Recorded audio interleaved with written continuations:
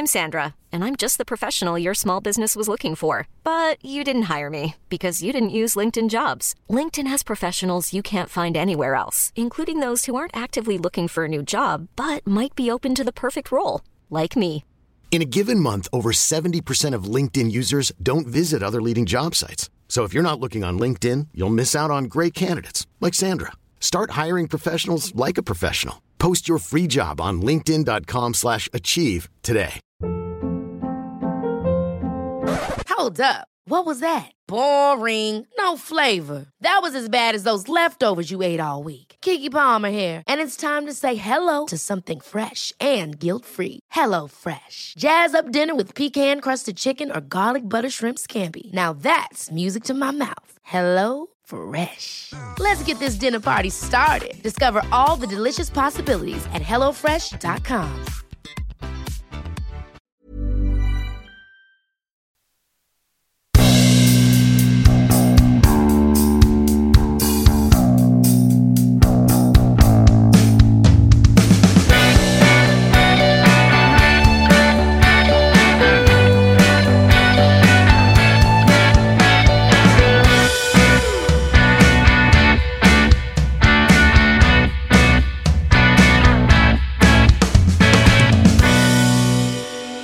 Hej och välkomna till Författarpodden. Det är jag som är Frida Skybeck. Och jag heter Agnes Hellström och du lyssnar på avsnitt 18 av Författarpodden som idag ska handla om litterära agenter. Vad gör en litterär agent? Behöver vi verkligen en? Och är det helt kört att bli storsäljare om du inte har någon? Det och mycket mer ska vi fördjupa oss i idag. Så jag tänkte väl gå direkt på dig, Frida, som vanligt. Du var ju här och hälsade på uppe i Stockholm innan jul och det var ju för att du hade några hemliga möten med agenter. Hur har det gått med dem? Jo, det har faktiskt gått jättebra. Jag har hittat en agent som jag trivs väldigt bra med. Och som jättekul. Och som jag har signar hos nu. Ja, grattis. Tack så mycket. Jag visste ju faktiskt redan det, men det gjorde inte lyssnarna. Nej, men det kändes väldigt, väldigt bra. För det kändes som att det var precis det var nästa steg för mig. Det var att hitta en agent som jag kände kunde, men som jag funkar tillsammans med och som tror på mig och som kan hjälpa mig framåt. Men varför var det viktigt för dig att ha en agent? Därför att jag har märkt att det är väldigt svårt att ta nästa steg utan hjälp. Alltså jag behöver någon som vet mer om hur branschen fungerar, som kan ge mig råd och stötta mig och som kan försvara mina rättigheter och backa upp mig gentemot alla. Alltså så kan representera mig. För att ju mer tiden går och ju bättre det går, desto mer tid tar ju, alltså skrivandet tar ju tid, men så tar det jättemycket tid med marknadsföring och den typen av saker. Så att jag känner att jag hinner liksom inte med allt längre som jag skulle vilja göra för att fortsätta bygga på min författarkarriär. Jag tänker att många som lyssnar kanske tänker att det är väl förlagets uppgift. Hur ser du på det? Ja, men det trodde jag nog också innan jag blev utgiven. Så trodde jag nog att förlaget gjorde precis det som agenterna faktiskt gör. Jag hade nog en bild av att förlaget var de som liksom krigade för mig och kämpade för att mina böcker skulle synas och säljas så mycket som möjligt. Men det har jag ju insett att de har inte riktigt den kapaciteten att ha den rollen, utan de har så många författare, så många olika intressen att det är svårt för dem att backa upp just mig. Så att man behöver någon som kan försvara en. Det låter som det är krig. Ja, men det känns, lite grann känns det så. Som ett krig? Ja, nästan. Nej, men lite när man har fått fäkta för sig själv. Som de som lyssnar på podden vet ju att jag började liksom en dröm för drygt ganska många år sedan nu, herregud. Det är ju 7 år sedan. 8 år sedan nästan. Och jag har ju gjort allting själv och tagit mig fram sakta men säkert, men det har varit en jäkla kamp och många bakslag. Så att det känns ju skönt nu att bygga ihop ett team som jobbar tillsammans med mig och har samma mål som jag har för att liksom hjälpa mig framåt. Ja, det låter jättespännande. Vad kul. Ja, verkligen. Ja, och det här, ja, och du då, Agnes, funderar du på det här alls? Att skaffa en agent? Jag har funderat jättemycket på det här med agenter. När min första bok kom ut så kändes det inte riktigt lika vanligt, tror jag. Det pratades inte lika mycket om det och det har ju hänt massor de senaste åren. Även om det såklart fanns flera stora agenturer också och sådär. Men jag har väl tänkt att det kanske vore bra, samtidigt som jag inte riktigt har kommit till skott överhuvudtaget. Jag har inte tagit kontakt med någon och jag har inte egentligen grävt så mycket i vad det skulle ge mig. Sen har ju du och jag ju pratat privat en del om agenter, särskilt när du var här och ju skulle träffa agenturer och så. Och jag pratade med en agent också på en förlagsfest, vilket var jätteintressant. Så att jag tror väl att jag har väl kanske inte sett riktigt utlandet som min marknad tidigare. Nej. Men samtidigt så varje gång jag har träffat folk, men vi har ju familj i Sydamerika och jag har vänner i Spanien och i USA och sådär. Så frågar jag alltid alla, när kommer din bok på engelska? Och det är det jag har förstått att det är ju det agenten jobbar med som jag kanske inte gör. Om jag inte då anlitar en kompis i utlandet som översätter den och försöker få ut den på något sätt. Så, men jag tror också det handlar om att jag inte tagit mitt författarskap på allvar på det sättet att jag tänker mig att det ska vara mitt hela liv. Och om det vore så att jag bestämde mig för det, att nu jävlar är det författare jag ska vara, då skulle jag nog vilja ha en agent. Men jag kan ju känna att det känns väldigt svårt att få en agent att nappa. Sen har ju inte jag försökt och det är ju, jag är ju det svårt att få någon att nappa. Men att det jag tycker det är lite läskigt. Det är lite läskigt på samma sätt som jag tyckte förlagen var läskiga innan jag hade varit i kontakt med ett förlag. Att de känns så stora och uppnåeliga och vad vill de mig och vad vill de mitt manus och kommer de inte bara ta alla mina pengar och inte göra någonting. Det är väl en farhåga och fördom kanske. Ja. Hur tänker du kring det? Men jag har ju jag har ju också varit liksom, funderat mycket på det här. Jag skulle vilja ha en agent och hur gör man och vad gör en agent? Alltså bara det har inte jag varit helt säker på. Vad de har för uppgifter. Men det vad gör de? Ja. Nej, men när du signar med en agent, då ska ju de representera dig och dina verk framför allt.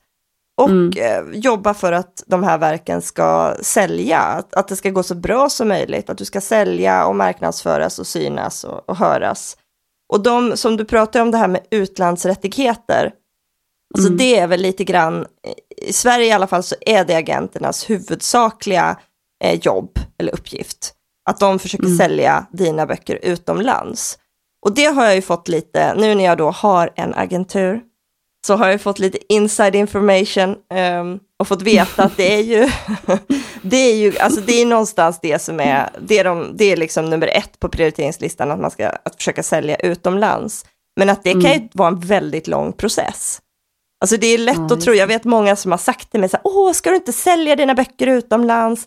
Eller typ som vill tipsa mig, bara, ett jättebra tips, du kanske ska försöka ge ut dina böcker i England. Ja, tack, det var ett fantastiskt tips.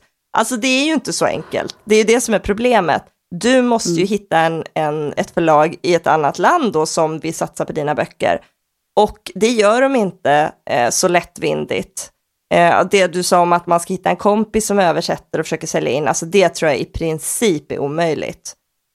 Utan de utländska förlag går nog väldigt mycket på kontakter som de har och som de då litar på. Att det är agenter som de vet att de här representerar böcker och författare de tror på, och om de kommer till oss då är det liksom någonting som är värt att satsa på. Sen så fick jag veta också att det kan ta ganska lång tid innan det lossnar liksom utomlands. Att det kan ta flera år, för många av de bäst säljande författarna i Sverige så har det tagit flera år innan ett förlag har nappat Och då kan det vara så här, men det är ett litet förlag i Tyskland som helt plötsligt bara, men vi gillar det här i alla fall, vi kör. Och sen då... Och då blir ketchup-effekt. Ja, precis. Då säger alla, men gud, har de satsat på det? Men då vill vi också. Då vill England också, Spanien och Italien. Och sen så bara rullar det igång. Men jag tänker, hur funkar det då i och med att din bok är skriven på svenska? Översätts den till engelska av agenturen? Eller pratar de gott om den? Eller hur fasen fattar en tysk förläggare vad det står överhuvudtaget? Nej, då översätter man ett par kapitel. Och så skickar man iväg det då till agenturerna. Sen fick jag veta, vilket jag tyckte var jätteintressant, att bland annat förlagen i Tyskland, de stora förlagen har ofta en lektör som läser på svenska. För att de ska kunna liksom, snabbt hitta godbitar och potentiella framgångssagor. Så att det är så det funkar. Och sen så används de här engelsk översatta kapitlerna då till överallt och i alla länder. Men jag tror inte någonsin man översätter det till fler språk. Inte vad jag vet i alla fall, utan alla förväntas då kunna läsa dem på engelska. Coolt. Ja, men sen så representerar ju en agent, när man väl har en agent, då representerar de ju allt du skriver. Så det vanligaste nu i Sverige, jag vet att det har funnits agenter som bara har sålt den utomlands. Men vad jag förstår i Sverige nu, så när du skaffar en agent, då representerar de dig i Sverige också. Och vad innebär det då? Är det gentemot förlaget och gentemot alla andra omkring dig? Ja, precis. Ja, så då är det de som förhandlar ditt kontrakt med ditt förlag. Det är de kan liksom då vara den här mellanhanden. För vi har ju pratat en del om det här med förlagen, att det kan bli en sån otrolig obalans i liksom maktpositionerna. Att man kan känna sig i ett väldigt underläge. Och om du då har en agent som har mycket erfarenhet och kan tala för dig, då kommer du i en helt annan position. Då kan ju de hjälpa dig att förhandla. Och kanske till och med säga att men det här är jättebra, eller det här är inte tillräckligt bra. Du kanske ska prata med andra förlag och som då kan branschen så bra att de vet när man ska trycka på och när man ska backa och vad man kan kräva och så vidare. Ja, för just den biten skulle jag lätt lämna ifrån mig till någon annan. Att behöva förhandla och men som vi just har pratat om så mycket, den här obalansen som finns, och att släppa ifrån sig allt annat än det kreativa. Det vore ju helt ljuvligt. Ja. Så okej då, jag kan väl tänka mig att ha en agent där, Frida. Kan du rekommendera din? Ja, absolut. Jag har inte sagt det, men det är min agentur som jag då är signad hos nu, det är Grand kanske man säger på svenska, Agency. Och det finns ju 3 stora agenturer i Sverige, och de är en av de 3 stora. Vilka är de andra 2 då? Ja, det är väl Nordin Agency och Salomonsson. Jag skulle säga att de är de 3 stora. Och så finns det väl ett par mellanstora som är ganska nya.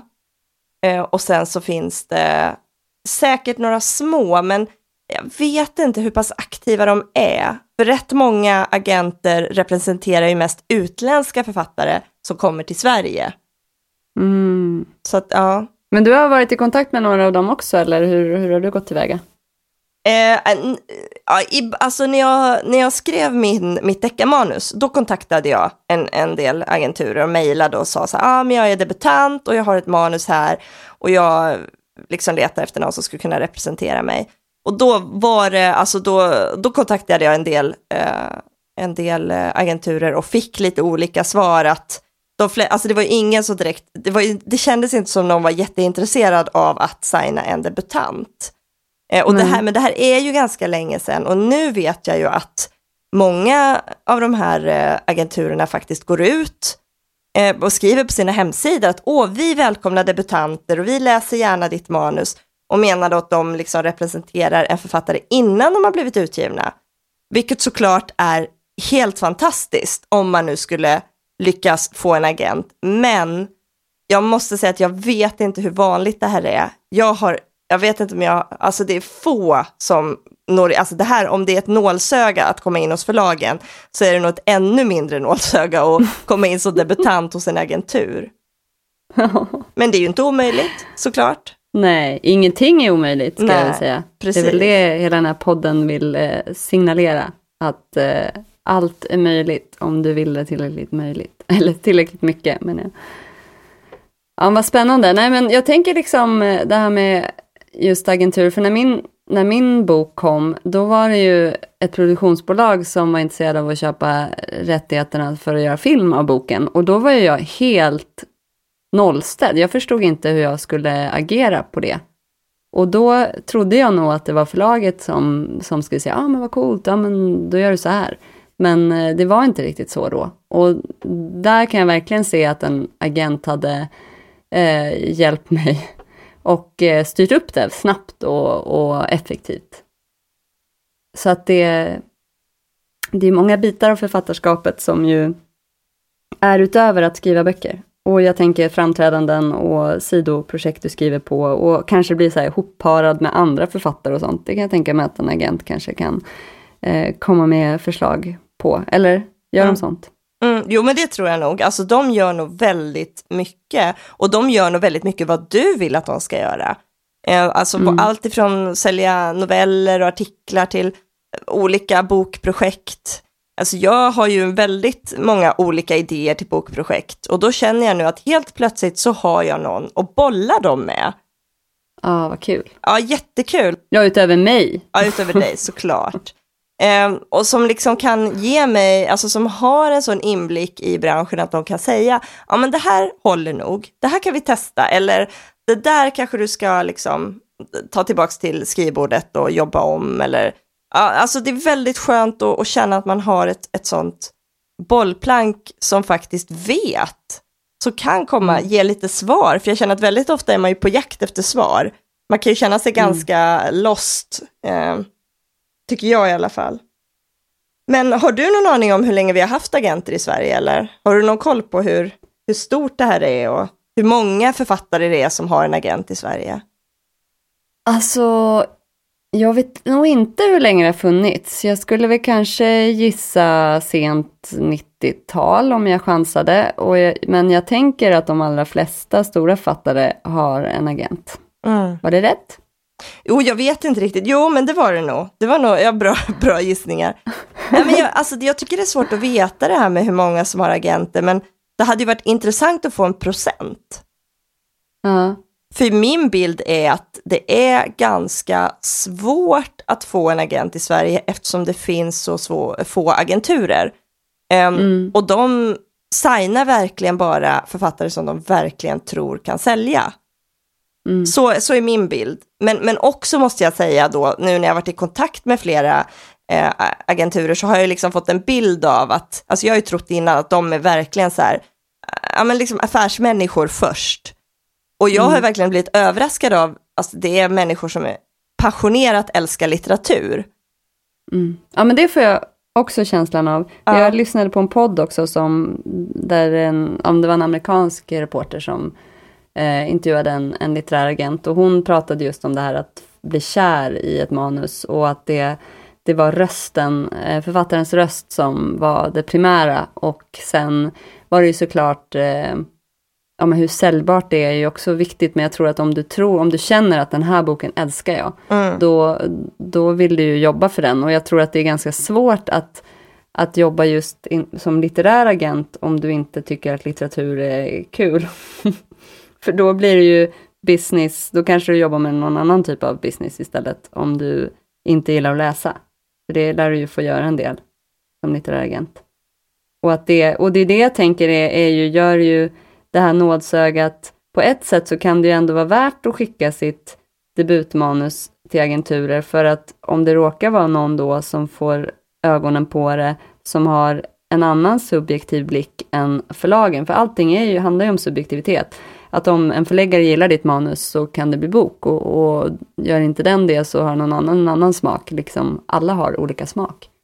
Så att om en agentur gillar det och kanske kan hjälpa dig då att komma med synpunkter på hur manuset skulle kunna bli ännu starkare. Lite som en sån här skrivarcoach kan göra också. Då skulle det kunna vara en superväg in. Men jag har inte heller hört talas om särskilt många som har haft en agent innan de blivit kontrakterade. I alla fall inte i Sverige. Det är väl vanligare utomlands. Ja, och det är ju en fantastisk bonus känner jag, att dessutom, som om det inte vore bra nog liksom, så läser de dina manus också och ger feedback. Så just nu så ligger faktiskt Polarnatt hos min agent och hon läser den och så kommer jag få feedback från henne. Och det känns ju jättekul, för det är ju alltså få ett par ögon till som läser det är ju bara fantastiskt. Ja, och du har inte redigerat klart den, eller hur? Annars kan det bli lite jobbigt. Ja, jag får stå och hoppas med att det inte blir sådär, ta bort huvudkaraktären. Utan... Om du tar bort huvudkaraktären, då kan vi sälja den här till 58 länder på 2 veckor. Vad skulle du säga då? Ja, fy vad jobbigt. Då hade jag nog fått lite panik, det måste jag erkänna. Nej, men det här med hur länge agenter har funnits, alltså som sagt, Sverige verkar ju nästan ligga lite efter, eller jag vet inte, men det har inte varit stort sådär jättelänge, som du sa, när din första bok släpptes så kändes det ju inte som något som var sådär jättevanligt att man hade en agent. Men jag vet att det finns ju en pionjär som, det verkar som att han var den som drog igång hela karusellen i Sverige. Och det är ju Bengt Nordin som då sen skapade Nordin Agency. Och vad jag förstår så började det med att, alltså innan har det ju alltid varit så att förlagen har representerat sina författare utomlands också. Så att på nästan alla, i alla fall på alla stora förlag, så finns det ju utlandsförsäljare som säljer sina manusen eller böckerna utomlands. Men... Och innan så representerade de alla författare som fanns på förlagen.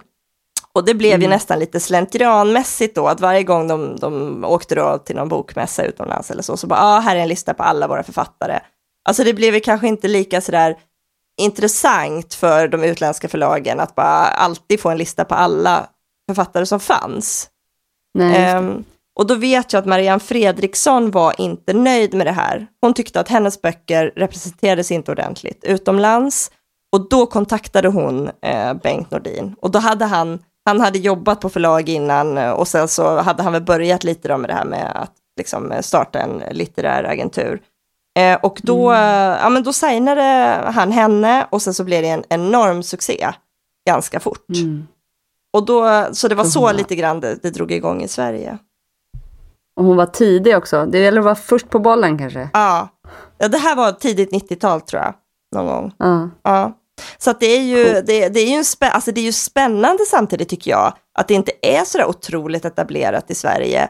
Och att det finns, att det finns fortfarande utrymme för agenterna att anpassa sig lite efter författarnas önskemål. Ja, det är spännande. Men jag tänker också just att det här med att det finns så pass få agenturer i förhållande till hur många författare det finns. Att så länge branschen växer så borde ju agenturerna växa då. Ja. Så att om det nu blir nödvändigt som författare att ha en agentur, då borde det ju åtminstone finnas en skala på agenturer där du kan anlita någon i alla fall. Fast det är, jag vet inte, det kanske inte, i och med att det har varit en kultur av att författaren och förläggaren har haft relationen, eller vad man säger, och att agenturer har kommit in mer på senare år. Det kan ju vara att vi står i startgroparna inför någonting som senare kommer att bli givet. Att du kanske inte har en förläggare om du inte har en agent, typ. Men det vet vi inte. Det får vi ju följa framåt. Det kan ju ta många år eller få år eller aldrig hända. Lika bra, egentligen. Vad tror du? Tror du att att man kommer behöva en agent för att vara författare? Jag tror faktiskt det. Och det tror jag är på gott och ont. Men jag tror nog att vi går åt det hållet i alla fall. Jag tror att om man inte har en agent om 20 år eller vad det nu är, så är det nog ännu svårare att nå igenom bruset. Så det är dags att jag tar tag i det här helt enkelt. Jag tror det, Agnes. Det är nog lika bra att du sätter igång och skriva lite brev till olika agenter. Ja, men skriva brev, det har jag gjort mycket i mitt liv. Så det ska nog gå bra. Vi får se, Frida. Jag följer dig först och så får jag se om jag får kraften och lusten att bli storsäljande världsförfattare. Just nu trivs jag så bra med att bara sälja lite grann och inte nå ut till så många.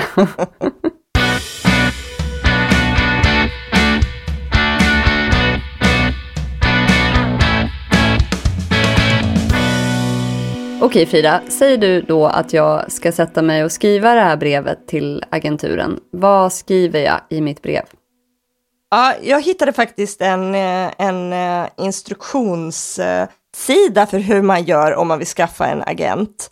Nämen? Ja, väldigt praktiskt. Ungefär som att gör du bara så här, då får du en agent. Då är allting klappat och klart. Gött. Ja, och då stod det att man ska skriva ett följebrev. Och det... I'm Sandra, and I'm just the professional your small business was looking for. But you didn't hire me because you didn't use LinkedIn Jobs. LinkedIn has professionals you can't find anywhere else, including those who aren't actively looking for a new job, but might be open to the perfect role, like me. In a given month, over 70% of LinkedIn users don't visit other leading job sites. So if you're not looking on LinkedIn, you'll miss out on great candidates like Sandra. Start hiring professionals like a professional. Post your free job on linkedin.com/achieve today. Hold up. What was that? Boring. No flavor. That was as bad as those leftovers you ate all week. Keke Palmer here, and it's time to say hello to something fresh and guilt-free. Hello Fresh. Jazz up dinner with pecan-crusted chicken or garlic butter shrimp scampi. Now that's music to my mouth. Hello Fresh. Let's get this dinner party started. Discover all the delicious possibilities at hellofresh.com. Wow. Nice. Yeah. What you're hearing are the sounds of people everywhere putting on Bombas socks, underwear, and T-shirts made from absurdly soft materials that feel like plush clouds. Yeah, that plush. And the best part? For every item you purchase, Bombas donates another to someone facing homelessness. Bombas. Big comfort for everyone. Go to bombas.com/ACAST and use code ACAST for 20% off your first purchase. That's bombas.com/ACAST. Code ACAST. Jag ska ha 3 paragrafer och det får inte vara mer än en sida långt. Alltså paragrafer som i stycken då? Ja, typ. Och säger man inte ens paragrafer? Eller ska jag en paragraf? Gud, förlåt. Alltså det är ju för att jag undervisar på engelska. Så jag du är så säger international. paragraf. Min hjärna har inte riktigt bytt språken. Förlåt, stycke menar jag såklart. Du ska ha 3 stycken. Och det första stycket, där ska du berätta varför du kontaktar den här agenten. Vad är det du är ute efter?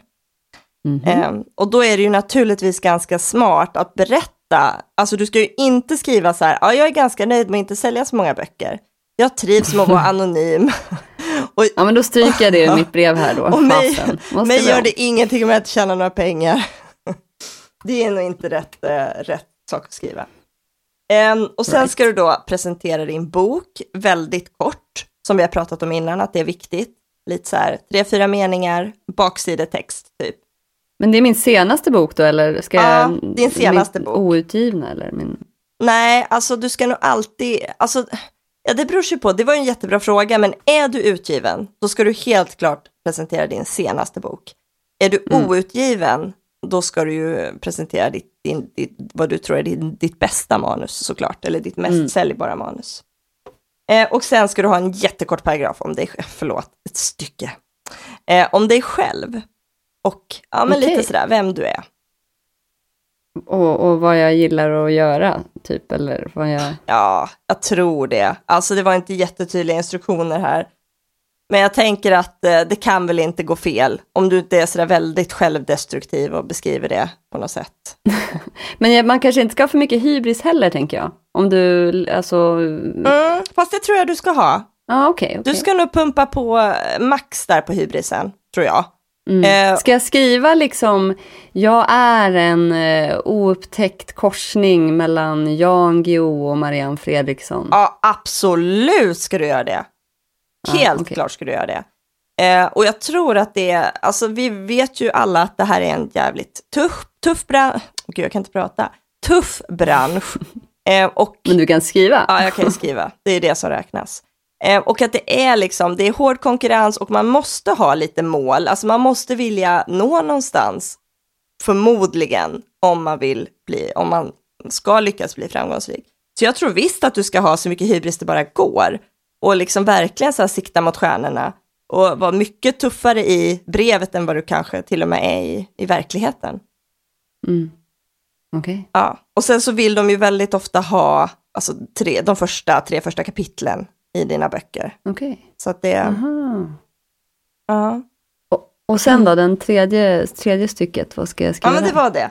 Det första det var 3 stycken. Vad var mittenstycket då, det där lilla smala? Synopsis om boken. Jaha, synopsis. Okej, jag missade det. Ja. Ja, men det kan ju vara bra. Ja, och så kan det vara bra att ha med kontaktuppgifter och sådär.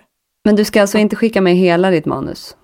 Nej, alltså de brukar, om du går in på hemsidorna till alla de här stora agenturerna så brukar de ju säga att vi vill ha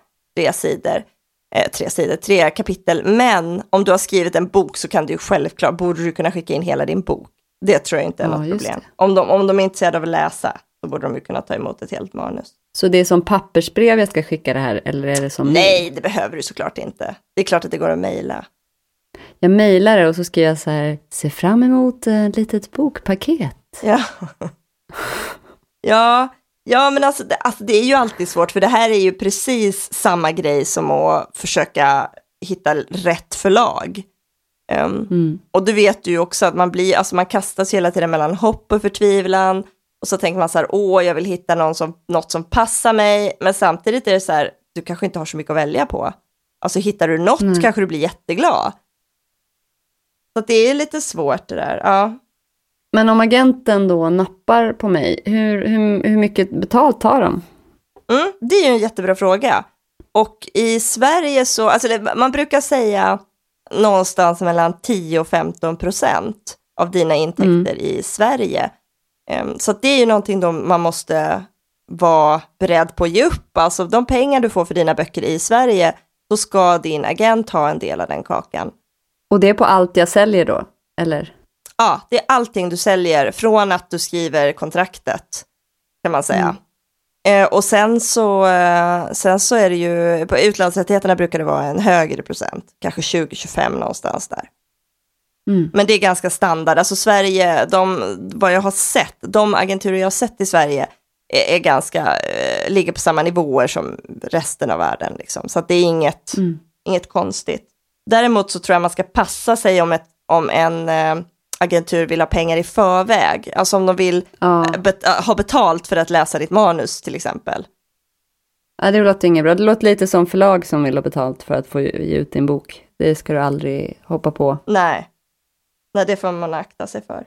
Men vad tänker du då? Tror du att det skulle vara värt det? Alltså, känner du någon tvekan inför det där med att dela din surt förvärvda inkomst från böcker? Egentligen inte. Jag tänker att det är, just eftersom så länge du inte säljer mycket så är det ju inte jättemycket du får. Och om du då skulle kunna dubbla eller trippla det du säljer utan att egentligen behöva göra mer jobb för att det gör agenten, då skulle det ju helt klart vara värt det. Och i det jag tänker framförallt just ur en förhandlingssituation att du är ju ofta din sämsta förhandlare själv, och en agent kan ju kanske ta betalt på ett sätt som du inte kan. För jag kan ju tänka också just som skrivande person och journalist är jag ju också då, att det är väldigt svårt att ta betalt, och samtidigt som du vet att så här, det här, men nu är det här mitt yrke. Särskilt med journalistiken kände jag det som första steg, att så här, jag har skrivit saker, jag har bloggat och jag har skrivit i olika så här, studenttidningar och varit jätteglad om jag skulle liksom komma in på andra sidor, andra större medier och sådär. Och så plötsligt så är det, men vänta, det är mitt jobb det här, jag måste ta betalt. Och den svårigheten hänger kvar, tycker jag. Och det problemet har ju inte en agent då, utan en agent vet att det här ska du ha betalt för, och det ser jag till att du får. Det är i alla fall så jag ser det i min lilla inbäddade, luddiga, gyllene föreställning av vad en agent skulle kunna ge mig. Så är det just att slippa det där och kanske till och med kunna livnära mig på det roliga i att skriva. Så det är ju en trygghet också kanske att ha en person att bolla saker med. Det skulle ju verkligen vara, tänker jag. Ja, och bara ha någon som kollar dina kontrakt åt dig. Alltså, för det är ju många saker som inte är så himla lätta att ta hand om själv. Alltså man lär sig ju så länge man lever såklart, men man är ju alltid nybörjare i början. Men där är ju Författarförbundet erbjuder ju faktiskt alla att läsa allas kontrakt och säga att de ser bra ut. Så det är ju tips också för alla ni som ännu inte fångat en agent eller inte vill ha en, så det finns ju juridisk hjälp att få där också. Och jag tror att det är jätteviktigt, just för jag kan ju läsa mitt kontrakt och inte fortfarande riktigt fatta vad det står i det. Att det är så mycket olika formuleringar och paragrafer och olika procentsatser beroende på vad det är för typ av, hur boken ser ut, om det är rea eller inte rea och sådär. Så att jag tror att det är jätteviktigt att alltid kolla kontraktet. Oavsett om du är agent eller inte. Men jag tror att en agent kanske till och med kan säga så här, men gud, det här tjoffar vi på mer. Här ska vi begära det här och det här. Mm. Ja, och alltså det vet jag har ju hört om folk som är, både när det gäller bokkontrakt och andra saker, alltså andra skrivuppdrag och noveller och artiklar och sådär, att alltså det är inte så himla lätt i början att veta hur man ska göra. Och det är, som du säger, jättesvårt att förhandla, eller kan vara väldigt svårt att förhandla för sig själv. Folk som har fått agenter och då fått veta att, ja men herregud, du kan ju tredubbla det här arvodet. Du kan ju begära mycket, mycket mer. Men man är ju inte så himla tuff i början, och särskilt inte när man inte vet. Så att på det sättet är det ju verkligen värt det att skaffa en agent.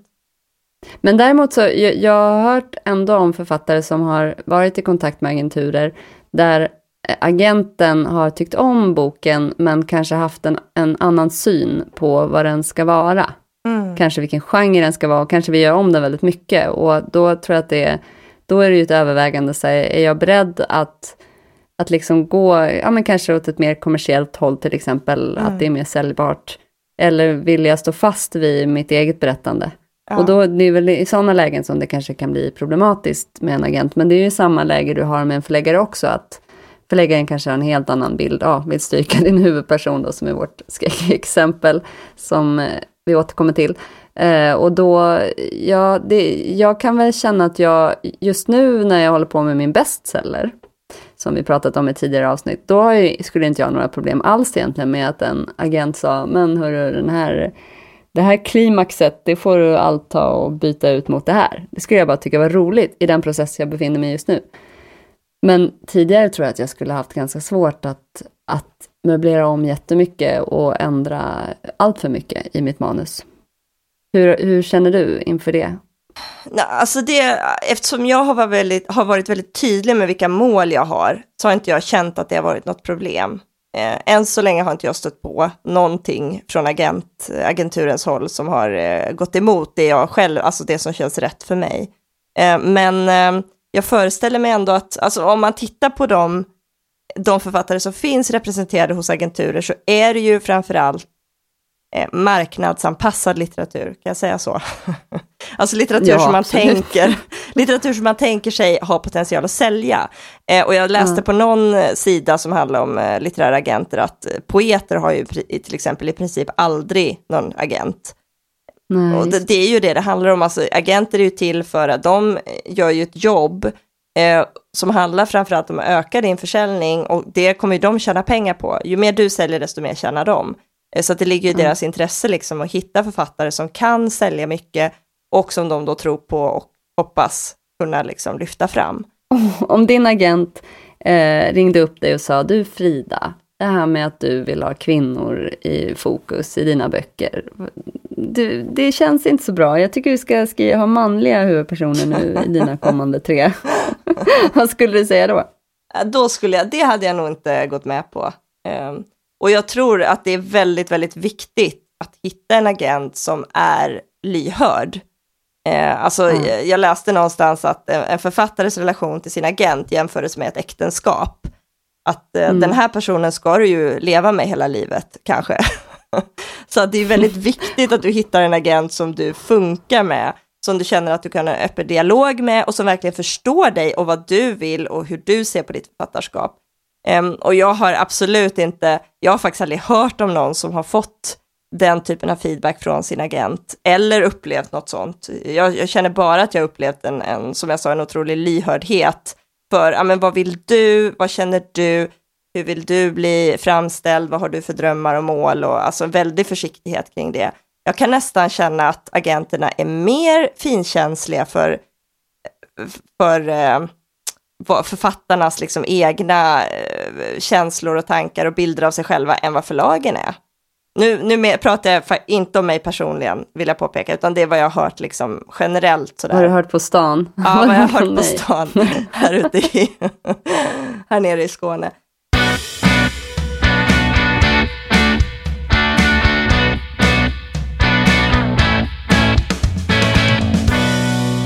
Du, Agnes, har du någon koll på hur det funkar med litterära agenter i andra länder? Koll vet jag inte om jag skulle säga, men jag har ändå fått en stark känsla av att det är betydligt vanligare att debutanter har en agent innan de har ett förlag. Och jag lyssnade ju även på en podcast häromdagen som, ja men det är en amerikansk lokal radiostation som Writers on Writing tror jag den heter, där de intervjuade en agent som ju förstärkte den känslan hos mig lite kan man säga, och att där är de ju alltid på jakt lite efter nästa person att kunna sälja till ett förlag, eller man säger. Sen har jag också kollat på den här The Affair som går på HBO. Jag vet inte om du har sett den, men det är en serie som handlar om en man som, han är gift med en kvinna som vars pappa är så här storsäljande författare, och han själv har släppt en bok som inte sålde, och då erbjuder sig pappans agent då att ta sig an honom. Och så plötsligt så säger det boom typ för honom. Så jag har väl egentligen ingen egen erfarenhet. Jag har bara det jag läst och det jag ser på mina serier. Du då, har du bättre koll än jag kanske? Nej, egentligen inte. Fast jag har ju också fått den här bilden av att i alla fall om vi nu, utlandet är ju väldigt, väldigt stor marknad, eller stor del av världen. Allt utom Sverige. Men om man tänker på sådana marknader som Sverige ofta liksom blickar mot, så typ Storbritannien och USA, där tror jag det är otroligt viktigt att ha en agent. Och jag får mig läste också att i USA så, alltså de flesta förlag tar inte emot manus direkt från författare. Nej, utan de tar bara emot manus från agenter. Så du måste ju i princip ha en agent där. Och där ser ju förlagen det då som men de slipper göra den här första rensningen. De ser ju då en agent som en slags kvalitetsstämpel. Att de då på något, de vet ju då att agenterna har ganska bra koll på vad som säljer och vad som är bra och vad som är intressant och vad som kan vara nästa grej. Och då de skulle inte ta sig an en bok eller en författare som de inte tror på. Och därför så är det ju jättesmart på ett sätt av förlagen att göra så. För då slipper de ju det här pressen med att få in, ha manushögar som de inte hinner läsa. Då får det är ju liksom hela systemet blir mycket mer effektivt. Men svårare också kanske då för alla debutanter som inte får en agent då i första. Eller det kanske var ju hönan och var ägget, kan man ju undra. Om alla hade agenter, då är det som är nålsögat. Alltså då, i USA blir det kanske att få agenten som är 3 promille nålsögat istället för i Sverige där det är att bli antagen av ett förlag. Och att jag kan tänka mig också just att det är på samma sätt att så här, de stora agenturerna är svårast och därför så finns det en rangordning neråt och att du kan börja kanske bli antagen då av en agent som är lite mindre men sen kan ändå få in dig i de stora förlagens korridorer. Eller vad tror du, Frida? Ja. Jo, men det tror jag absolut. Alltså jag tror att det finns väldigt många agenter av varierande storlek och kvalitet. Och men det är nog så jag tänker nog många. Att precis som många här i Sverige tänker att om jag vill ge ut min bok så börjar jag med de stora förlagen och så jobbar jag med neråt lite grann. Så är det säkert så i USA och England också att de börjar med de stora agenterna och så jobbar sig neråt. Och så hoppas de väl till slut hitta någon. Men det är ju säkert väldigt svårt. Jag kommer ihåg att jag läste om J.K. Rowling. Att hon, när hon ville ge ut Harry Potter så gick hon till, alltså flera, jag tror hon gick till flera förlag som alla sa nej. Och hon gick till flera agenter som också sa nej. Och till slut så hittade hon en ganska då liten agentbyrå som nappade då. Och då var det ju tur, för det är ju liksom då delvis deras förtjänst att Harry Potter blev en sån jättesuccé. Så att, och det är ju på ett sätt uppmuntrande att höra att bara för att agenterna är insatta i branschen, så betyder ju inte det att de alltid har rätt. Deras bedömning är ju också subjektiv. Så att får man nej från en agent så betyder ju inte det att ens bok inte är bra eller att det inte kan bli en succé eller att du inte kan bli en framgångsrik författare, utan det betyder ju bara att just i den stunden så kände agenten att de inte kunde satsa på dig. Ja. Och jag tänker också att de här solskenshistorierna är nödvändiga för alla som skriver, tänker jag. Att höra historierna om de författare som har blivit ratade av de stora förlagen, de stora agenturerna och sen gör dundersuccé. Så att det finns det finns kanske böcker som har varit före sin tid till exempel. Eller att förläggarna och agenterna inte har förstått marknaden som finns för, ta Harry Potter då. Unga och vuxna som vill läsa om en magisk skola. Eller, jag har inte läst Harry Potter, jag är väl en av de få kanske fortfarande. Det har inte jag Men jag heller. tänker att jag ska läsa den. Jag ska läsa den för mina barn. Ja, men jag tror det kan vara kul. Ja. Och så vet jag att, jag har läst rådet också att man ska kolla lite sådär, precis som man gör med förlag. Att vilka författare finns på det här förlaget? Är det författare som påminner lite om mig? Och gillar de den typen av böcker jag skriver? Den genren jag skriver? Och att man ska göra samma sak då när man letar efter en agent.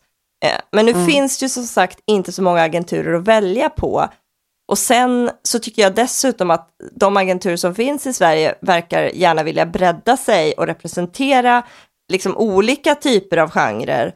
Så att även om din genre inte finns hos en agent så tror jag det behöver inte betyda att det är kört.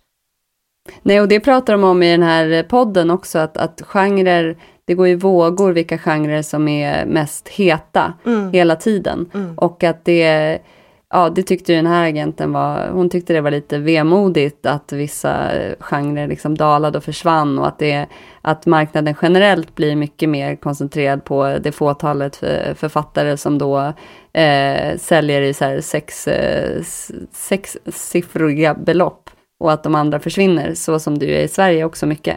Men att vissa genrer då som har dalat kan komma tillbaka, och om det är en genre som är helt ny som du har lyckats skriva en bok inom, då är det en jättepotential i att bli upplockad någonstans, tänker jag.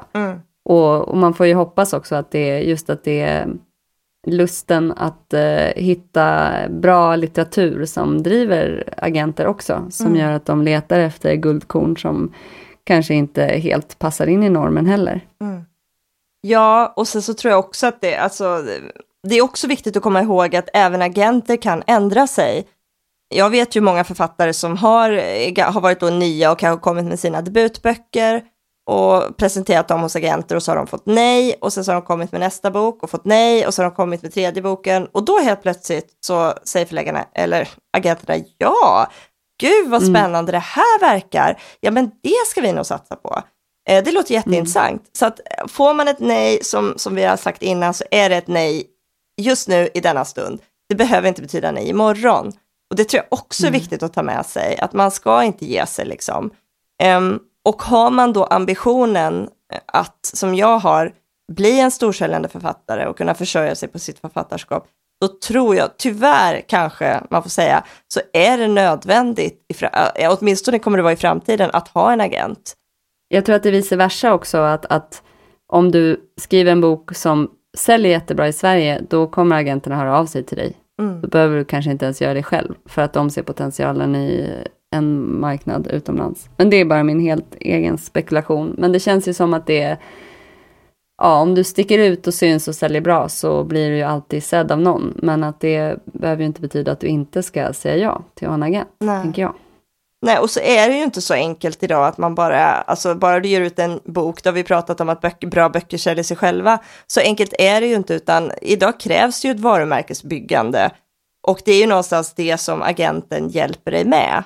Att skapa det här ansiktet utåt som gör att du kan liksom vara med och konkurrera om topplisteplatserna. Så nu kommer du få öppna din dörr för hemma hos-reportagen snart. Nu blir det hemma hos-reportage varenda vecka. Får du tapetsera om i köket?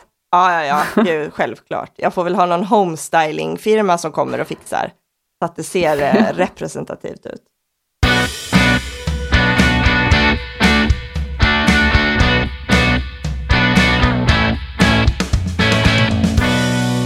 Ja, vad roligt det har varit, Agnes, att få snacka agenter med dig och dela med mig av min nya goda nyhet som jag är väldigt exalterad över och som känns väldigt, väldigt bra. Och som sagt, jag hoppas att alla ni som lyssnar känner att ni har fått några insikter om det här med hur agenter fungerar och om det är något som ni behöver eller inte behöver. Har du kommit fram till något om det, Agnes? Ja, jag känner mig lika kluven som när vi började prata, men det känns härligt. Och jag tänker att för er som är intresserade av att hitta agenturer, så är det bara att googla litterär agentur. Så dyker det upp ett gäng. Det gjorde jag tidigare idag, nämligen när jag skulle läsa på lite.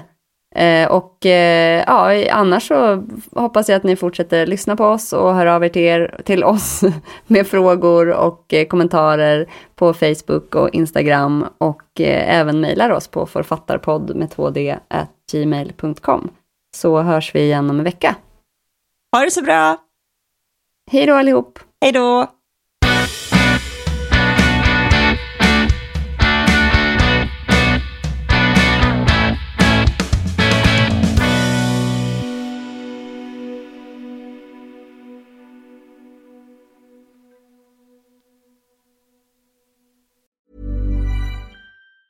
Planning for your next trip? Elevate your travel style with Quince. Quince has all the jet-setting essentials you'll want for your next getaway, like European linen, premium luggage options, buttery soft Italian leather bags, and so much more. And it's all priced at 50 to 80% less than similar brands. Plus, Quince only works with factories that use safe and ethical manufacturing practices. Pack your bags with high-quality essentials you'll be wearing for vacations to come with Quince. Go to quince.com/trip for free shipping and 365-day returns. Ever catch yourself eating the same flavorless dinner 3 days in a row? Dreaming of something better? Well, HelloFresh is your guilt-free dream come true, baby. It's me, Keke Palmer. Let's wake up those taste buds with hot, juicy pecan-crusted chicken or garlic butter shrimp scampi. Hello Fresh.